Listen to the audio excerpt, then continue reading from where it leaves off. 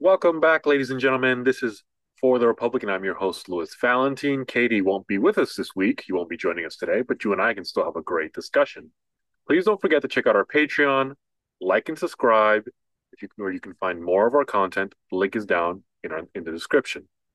Something big happened this week, and no, it isn't the bogus indictment of Hunter Biden, President Biden's son, or the even more bogus indictment of President Trump. No, something big happened in Peking, China this week when Anthony Blinken, the Secretary of State, met with Chinese officials.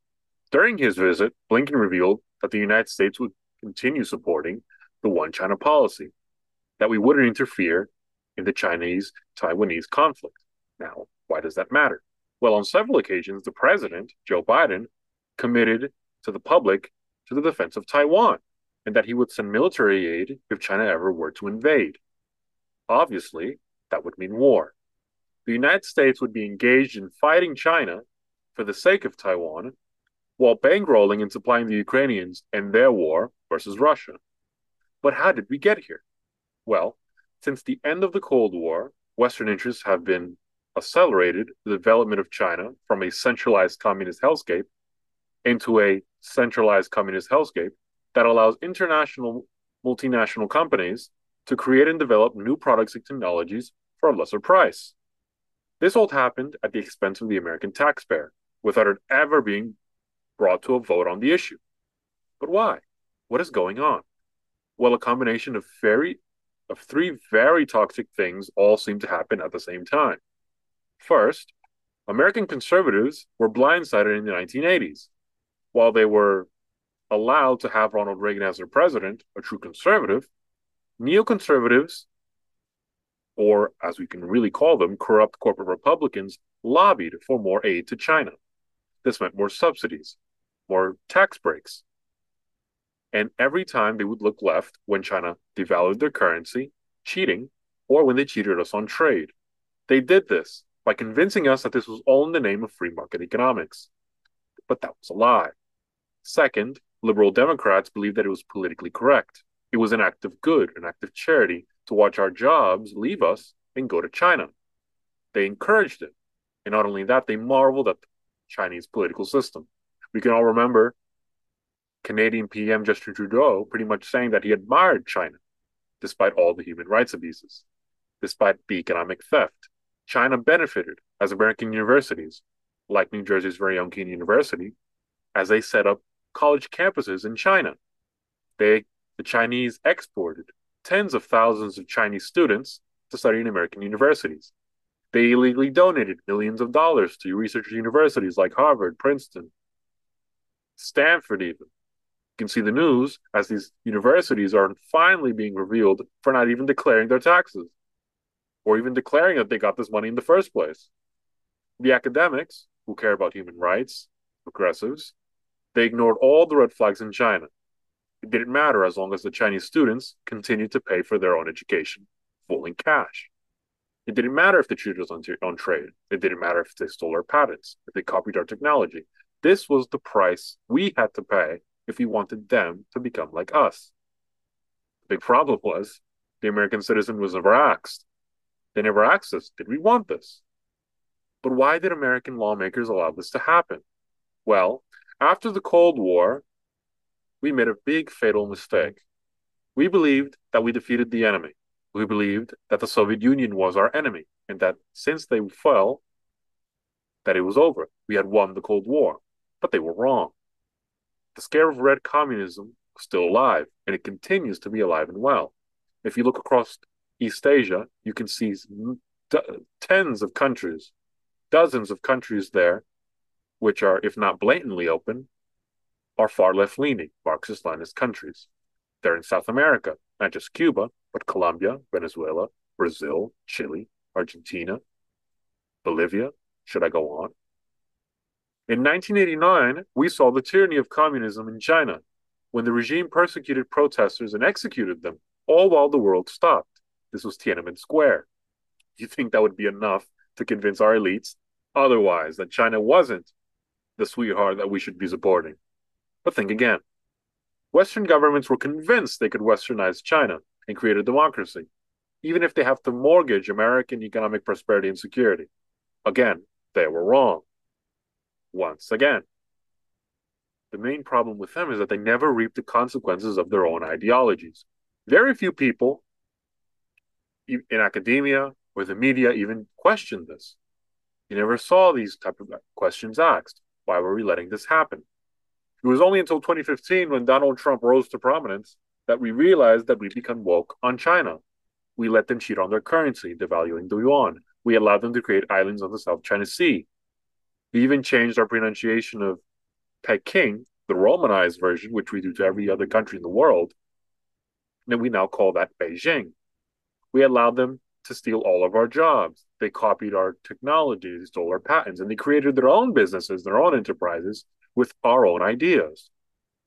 Liberals and black nationalists in America looked away as China essentially colonized Africa once again and stole all their precious resources and precious metals for economic gain. It didn't matter. African elites became wealthy. Those in power took all the money while their own people, Africans, were subjected not to European colonization, but the racist and brutal subjugation of Chinese communism. Millions more people were being sent to work in harsh conditions in mines and in fields, all for the benefit of Emperor Xi and the CCP back in Peking. All of this happened, and it continues to happen. If you even say a word to criticize them, they label you as racists. If you remember Donald Trump during the pandemic, a reporter asked him over the COVID virus. He said, "Why don't you ask China?" And a reporter essentially said, "Did you say that because I was Chinese?" No. It was obvious that it was because the virus came from China. But you can't criticize China. If you do, it's anti-Asian hatred. But it's not. So how do you think Peking feels?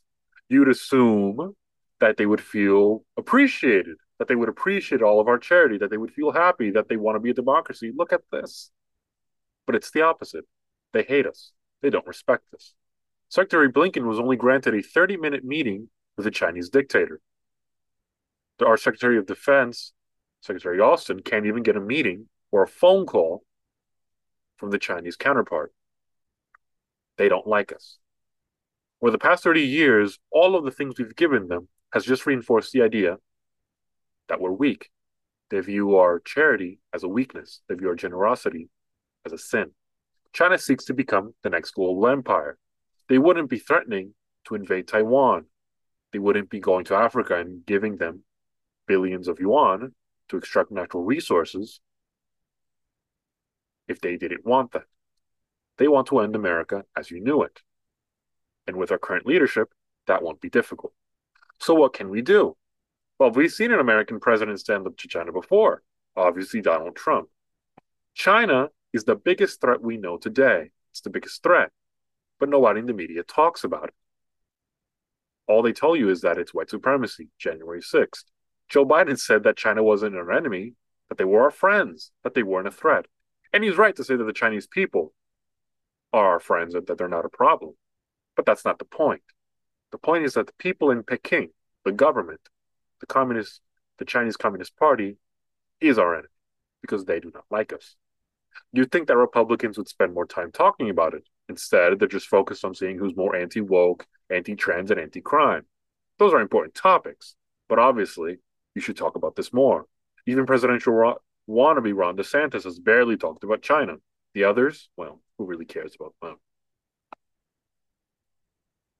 The point is that we've seen a leader in America before who stood up to China, who for the first time said that we were not going to be ripped off on currency, and that if we were, we were going to point it out. Who, when we were getting cheated on trade, was going to put things in place to fight against that. That when China would mention things like invading Taiwan, they would never do it publicly. In fact, you never see articles. They don't send ships. We've seen this. We know how to fix this problem, and it's deterrence. We need to find a hasty end, ceasefire, and peace treaty, whatever, to the Ukrainian-Russian conflict, because China is hedging the bet that the United States will fail in Ukraine. And it's apparent that the Ukrainians can't keep fighting the Russians forever. not only can we give them all of our weapons, but they don't have enough people. And the more people that are dying at the current very quick pace, they're going to run out very quickly. China hopes that as we lose, that will show the world that the United States can no longer guarantee any safety. And that will send a strong message to people in Asia, Japan, the Philippines, Thailand, Australia, that despite being under our nuclear umbrella, we're unreliable. I've mentioned this before on previous episodes, but if China were to invade and were to let us know, if Taiwan were to let us know, I wouldn't be surprised if Joe Biden and the administration would put up a fake fight, a fake guarantee, and just let the Chinese take Taiwan peacefully. Because, again, do they really want to stand in their way? We're in very dark times right now, and we have to continue to push forward with Donald Trump. He's the only candidate who can actually fix this. Why? Again, I'll keep repeating it until everybody realizes it, goes back and checks. He's the only presidential candidate and the only president in the past 30 years that actually stood up to China. You may not like that he's loud. You may not like that he's sometimes obnoxious, that he sometimes rambles. You may not like that the drama of the indictments. But realize that they're doing this for a reason. Corporate Republicans and the Lincoln Project, the neoconservatives, don't like the fact that he's attacking the supposed free market. But is it really worth it when America's being thrown down the drain, when China wants to destroy us? That's a question for you to answer. I hope you enjoyed this episode. Again, like, subscribe. Patreon is the links down in the description. And I'll be trying to have more content, more episodes like this where I'll delve deep into episodes. And it may be solo. Maybe KD might be joining us. He'll be joining us for all the regular episodes. But in the meantime, tell a friend, tell anybody. Like I say, tell your friends, tell anybody, tell just strangers, the mailman, the person at the store. Tell everybody about our show. Hope you've enjoyed. Like, subscribe, join our Patreon. It's only $5 a month, and it'll go a long way towards helping us. If you want more clear-cut, anti-establishment analysis of news and things that and other topics going on today. Thanks, guys, for joining us. See you next time.